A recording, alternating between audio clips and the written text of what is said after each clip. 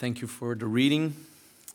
It's so great when we get to a church that sings such Christ-exalting songs, right? Christ our hope in life and death. Thank you for that reminder.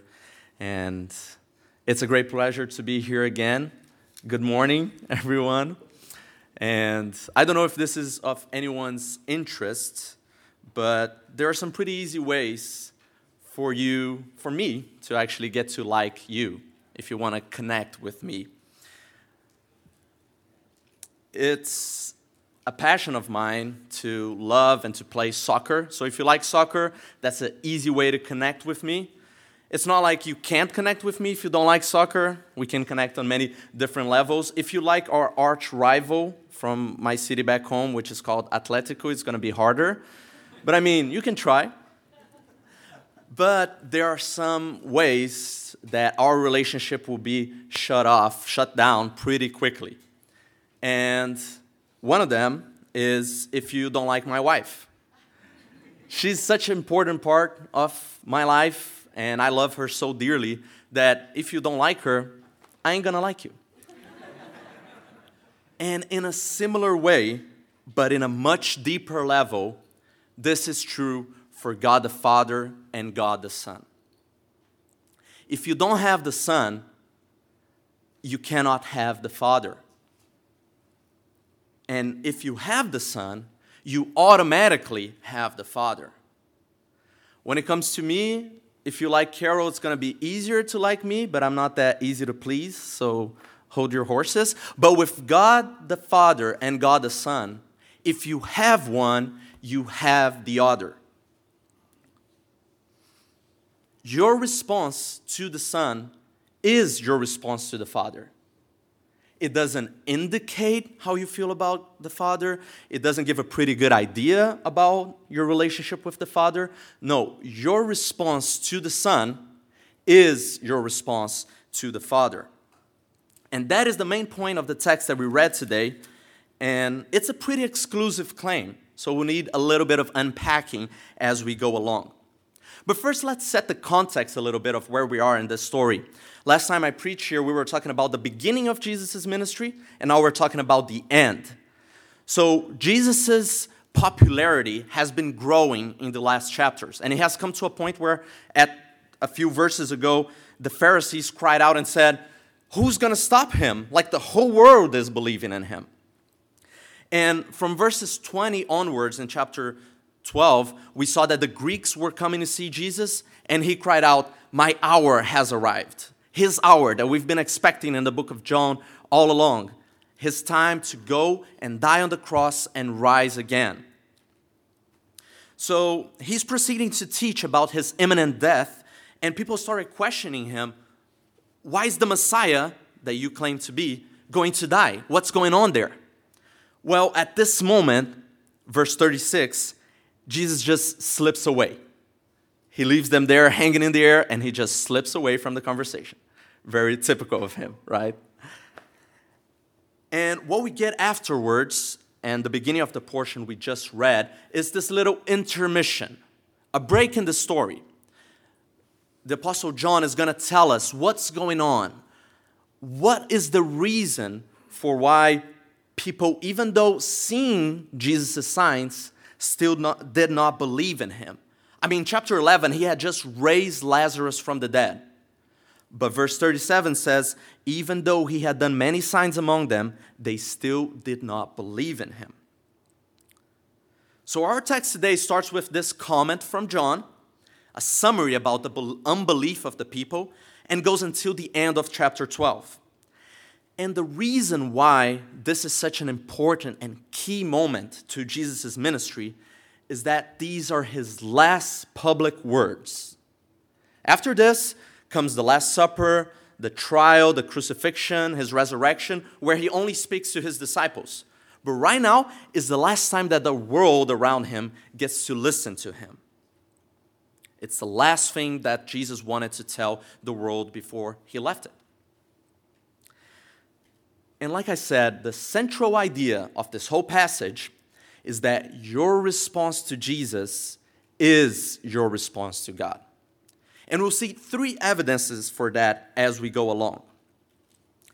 The first evidence is seen from verses 37 to 43 out of John's side notes, and it is that those who deny Jesus deny God. Those who deny Jesus deny God. We have noticed that our text begins saying, though Jesus, had done so many signs before them, they still did not believe in him. But if the text says that they did not believe in him, in Jesus, why should that lead us to say that they denied God?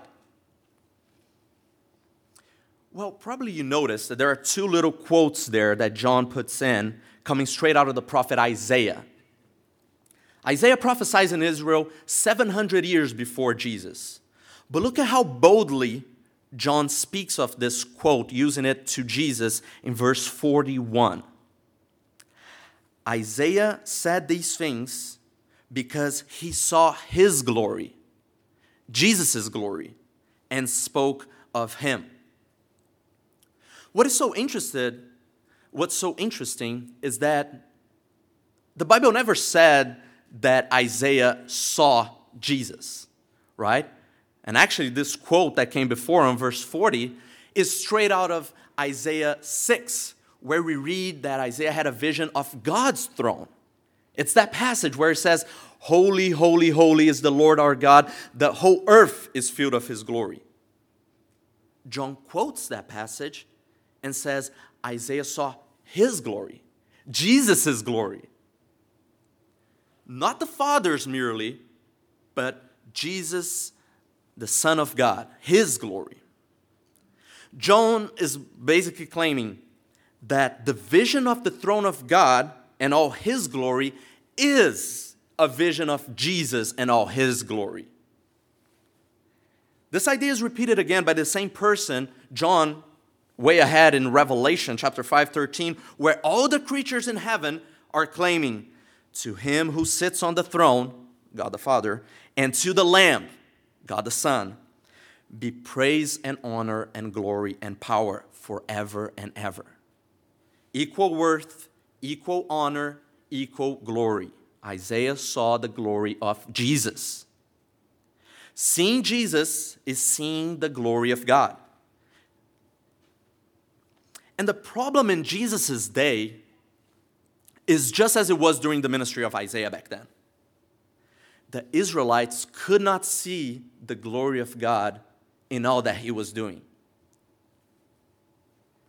They resisted the message of the prophet Isaiah, commissioned by God, and much more emphatically, they are seeing God himself in human flesh. And as they behold Jesus, their conclusion is not glorious. His signs, unconvincing. His teaching, unconventional. His beauty, unattractive. They don't see the glory of God in the face of Christ. That's actually what the first quote is all about. Look again at verse 38. Lord, who has believed what he heard from us? And to whom has the arm of the Lord been revealed? Why could they not believe? They could not see the glory of God in all of it. They saw Jesus as a low status, servant of all, who made friends with all the wrong people, healing on all the wrong days, and they simply could not see God in all of this. They were instead expecting or craving for something else. And John tells us, or better yet, he illustrates to us what that was in verses 42 to 43. Yet at the same time, many, even among the leaders, believed in him. But because of the Pharisees, they would not openly acknowledge their faith for fear they would be put out of the synagogue. For they loved human praise more than the praise that comes from God. So what's John describing here? Towards the end of Jesus' ministry, if we go back chapter 9:22, the Pharisees had issued a statement that whoever acknowledged that Jesus was the Messiah was to be put out of the synagogue. So even though some of the leaders believed in Jesus, they were afraid to confess it in public because they were going to be put out of the synagogue. This is an interesting scenario, right? Because the text says they believed, but they did not confess him openly because they loved the praise of God more than the praise of man. So how should we evaluate this? Did they believe or did they not believe? The most clear text to make us question the belief of the authorities comes from John 5:44, where Jesus said, "How can you believe if you accept glory from one another, yet do not seek the glory that comes from God?" How can you believe? You see, in both of these texts, they seek the glory from men and not the glory from God. But in one of them, Jesus reproaches them. How can you believe? It's impossible to believe if that's your case. And in the other, John affirms that they believed. The only logical explanation that I find is that John is talking about two different kinds of belief. One simply agrees mentally or feels right about Jesus, and the other truly trusts, which is another great translation of the New Testament term for faith. To trust in, to rely on. A childlike trust that knows the Father has got me. I see DuPont on Dan's back and he knows the Father has got me. That's the kind of trust, a childlike trust that is true belief that you cannot have if you love the glory of God, the glory of man, more than the glory of God. A belief that comes from the heart and changes everything about the one who believes. Matthew 10:32-33 says, "Therefore, everyone who confesses me before men, I will also confess him before my Father who is in heaven. But whoever denies me before men, I will also deny him before my Father who is in heaven." This is serious stuff, friends. Belief is all that Jesus asks. There's nothing added to the gospel. But true belief costs a lot. It may cost a spot at the synagogue. It may cost a spot at your job. It may cost the praise of man, the approval of others. How does your belief look like? Does it only affect a part of who you are? Or does it completely reorient you? Does Jesus serve to simply fulfill needs and desires you already had? Or did he come to bring you new and glorious desires? So that you don't desire the praise of man more than the praise of God. And when it came to that people, God chose to reveal his salvation in such a way that it would be utterly unattractive to those who love the praise of man more than the praise of God.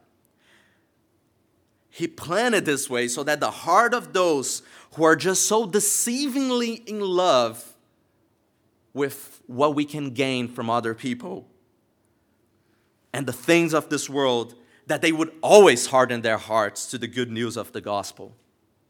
After all, how can you believe in Jesus if you accept the praise from man but do not seek the praise that comes from God?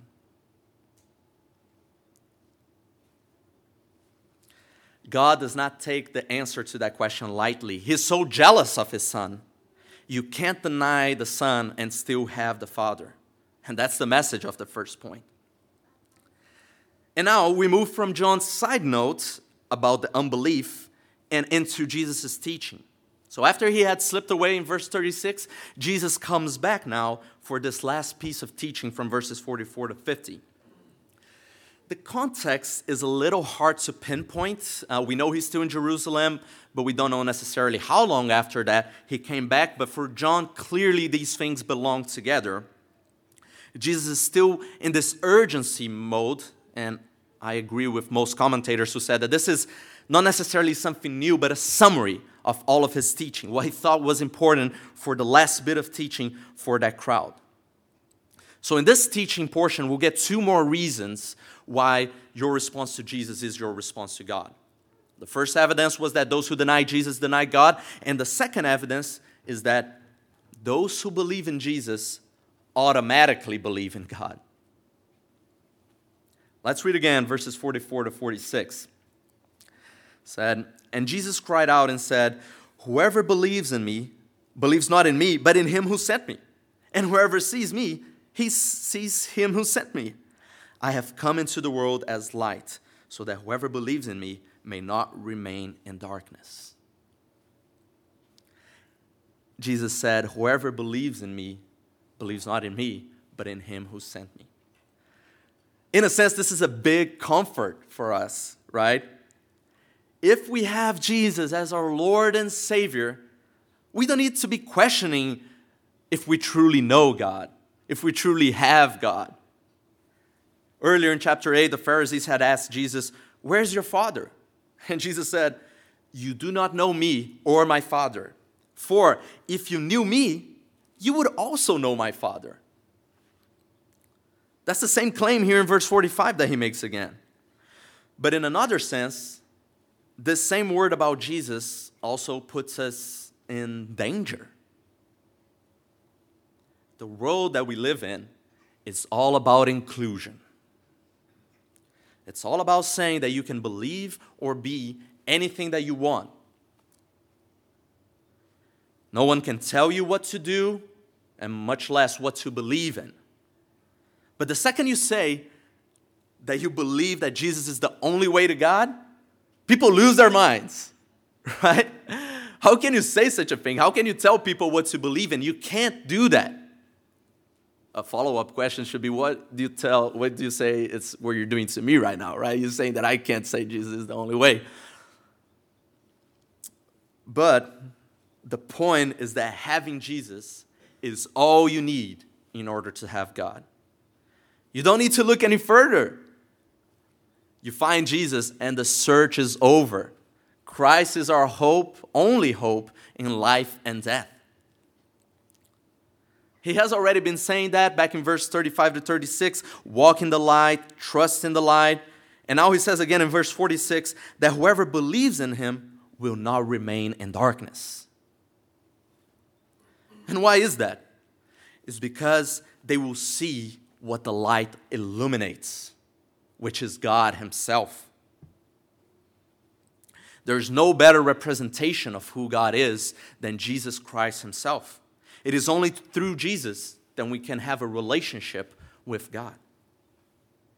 And friends, this has much to do with all of our Christian life, but I think it is especially relevant for the task of evangelism. When it comes to witnessing our faith and engaging in gospel conversations, I know it can be a little bit hard to get into those, but I want to suggest that it's always better to ask someone, how is your relationship to Jesus, rather than how's your relationship to or with God. And here are a few reasons for that. So, first of all, like we discovered, many people might believe in a different God than the God of the Bible. So this helps us to pinpoint who we're actually talking about when we say, how's your relationship with God? If you ask, how's your relationship with Jesus, you know better what God they're talking about. Second, a lot of people might see God not as a personal being, but more as an idea, right? Oh, I just don't like the idea of God. Well, when you deny Jesus, you're not denying an idea, you're denying a person who is God himself in the flesh.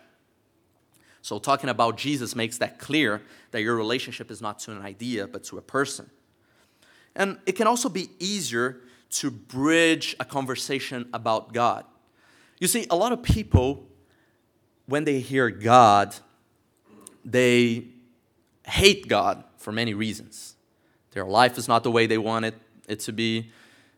They have family members who passed away and they blame all on God. So when you talk about Jesus, probably for them a historical figure, they'll be more inclined because he was that nice guy who loved people. So with that, you can bridge a conversation about the gospel. And lastly, that question is a great way to gauge someone's spiritual maturity. Because if you ask someone, hey, how's your relationship to Jesus? And he says, oh, I've always been a Christian my whole life. You know there's something to talk about there, right? We're not born Christians. Same way if they say that their relationship to Jesus is just fine because they're good people, you know that there's something to talk about there, right? So if you can choose, it's always better to ask someone, how's your relationship with Jesus, instead of how is your relationship with God. Because if you don't have him, you don't have the Father. If you have him, you have the Father. So just as we have seen, those who deny Jesus deny God, and those who believe in Jesus automatically believe in God. So now let's read again the final verses for our final evidence today, starting in verse 47. If anyone hears my words and does not keep them, I do not judge him. For I did not come to judge the world, but to save the world. The one who rejects me and does not receive my words has a judge. The word that I have spoken will judge him on the last day. For I have not spoken on my own authority, but the Father who has sent me has himself given me a commandment, which is what to say and what to speak. And I know that his commandment is eternal life. What I say, therefore, I say as the Father has told me. The last evidence that our response to Jesus is our response to God is that those who hear the words of Jesus and do not keep them have forsaken eternal life. Those who hear the words of Jesus and do not keep them have forsaken eternal life. We'll need to look at this a little carefully if we want to get the point across, because the argument is powerful, but it needs a little unpacking to do. One of the first things that you probably noticed as I was reading along is that I focus on some key words that get repeated quite often in these few verses. The words speak, say, word, or commandment. They're repeated 12 times in these 4 verses alone. So that should tell us something. This portion right here is all about Jesus' words. So Jesus says in verse 47, if anyone hears my words but does not keep them, I do not judge that person. But he continues in verse 48 saying that there will be a judge to this person, which is his very words. Now, I don't know about you, but one of the hardest things for me about the Gospel of John is just figuring out who's going to judge who at the end, right? Some texts say that the Son will judge. Chapter 5:22, the Father judges no one, but has entrusted all the judgment to the Son. Some texts say that the Father will judge. Chapter 8, 50, 51. I am not seeking glory for myself. There is one who seeks, and he is the judge, God the Father. So who will it be? As it looks like, Jesus has left the final piece of the puzzle to this very last text. And it's the first time that he or anyone else says that his words will be the judge at the end. So let's see why that's the case. When it comes to verse 49, it starts with an important connection clause. It says for or because, depending on your translation. This means that whatever Jesus is about to say now is the reason why he said that his words are the judge for the last day. He says, for or because I have not spoken on my own authority, but the Father who sent me has himself given me a commandment, which is what to say and what to speak. So here's the key. The reason why Jesus' words will judge in the end is because they come with the authority of God himself. The Son says and does exactly as it pleases to the Father. Not only do you see God when you see Jesus, as verse 45 taught us, but you hear God when you hear Jesus. His words are the very words of God. In fact, in the beginning was the Word, and the Word was with God, and the Word was God. So God is the judge, but just as he says in chapter 5:22, he has entrusted all the judgment to the Son. This is because Jesus is the embodiment of the message of God, so that he speaks out the words of sentencing to all who perish. And he does so on behalf of God. All illustrations kind of fall short here to try to understand this. But think of it as God being the judge and the judge who issues a warrant gives it out to the police officer, and the police officer executes that warrant, right? That search warrant. The police officer has then both his own authority as a public servant and the authority of the judge through that piece of paper with which he comes knocking at the door to search someone's house or a building. Likewise, but in a much deeper sense, God the Father and the Son judge together, one through the other. But then look at how surprisingly Jesus finishes these words. Verse 50. And I know that his commandment is eternal life. What I say, therefore, I say just as the Father has told me. The problem is, if we can call it that, is that he's been talking about judgment for all these past verses, and now he says his words are eternal life. How can these words bring judgment if they're words of eternal life? This is the point where the exclusivity of Jesus becomes very real, very quick. Because if you can only come to God through Jesus, those who reject the words of Jesus have rejected God and his offer of eternal life. Those who hear Jesus' words but don't keep them, meaning that they don't accept him and reject his words, they have rejected God himself, as we saw in the last point. And as such, they have forsaken eternal life.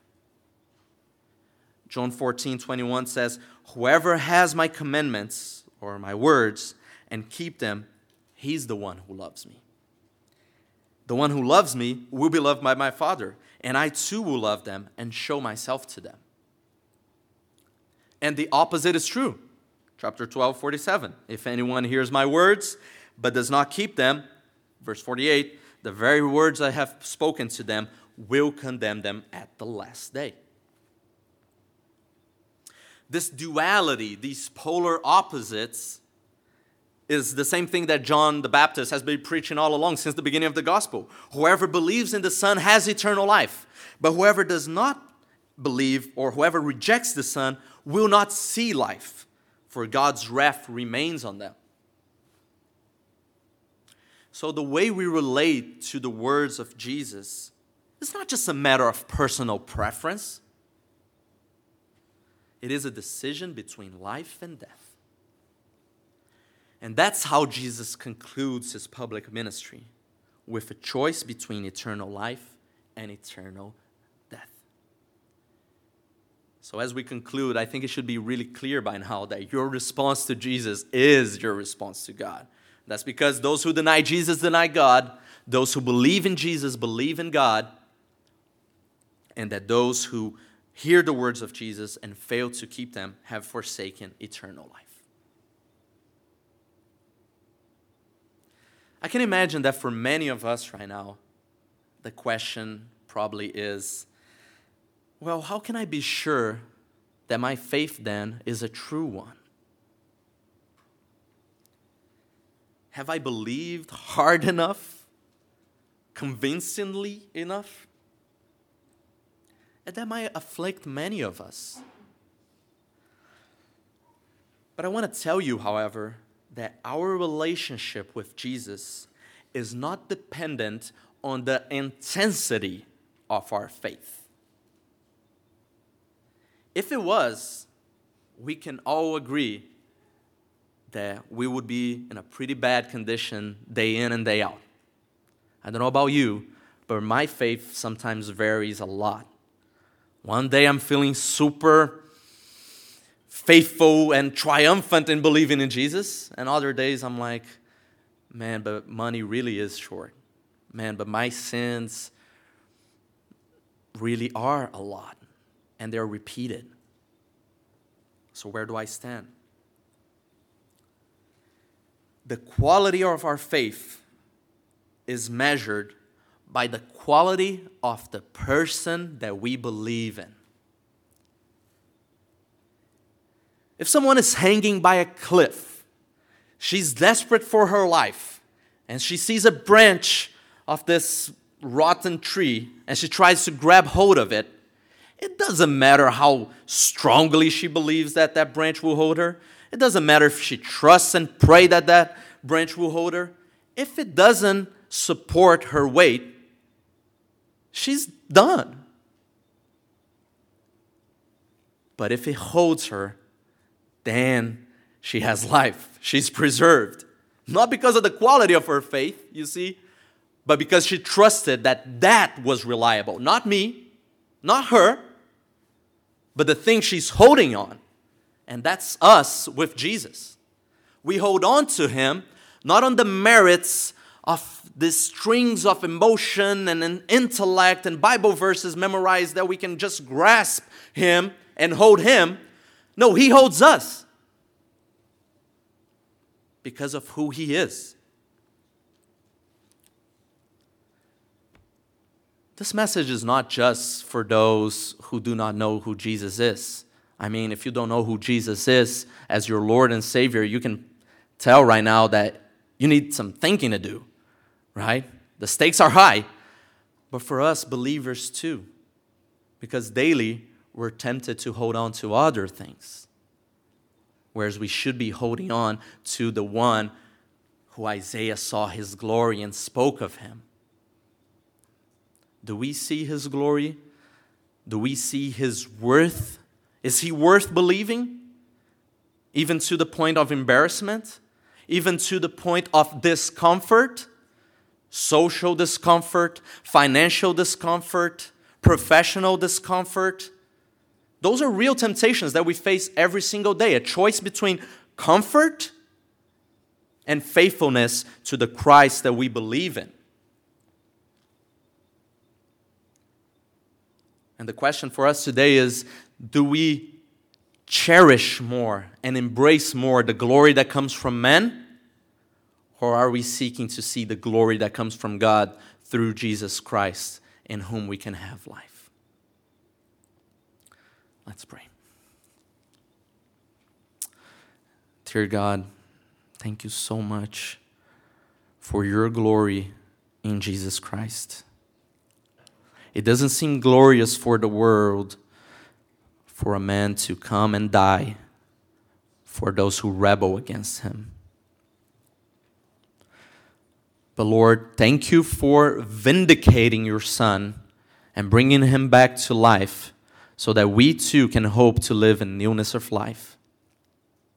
Thank you, Lord Jesus, for you are sitting at the right hand of God right now interceding for us. For our crippled faith, for our many sins, you intercede for us. And thank you because we can rest, and rest in you alone is what we hope to do. Be with us, Lord Jesus. Amen.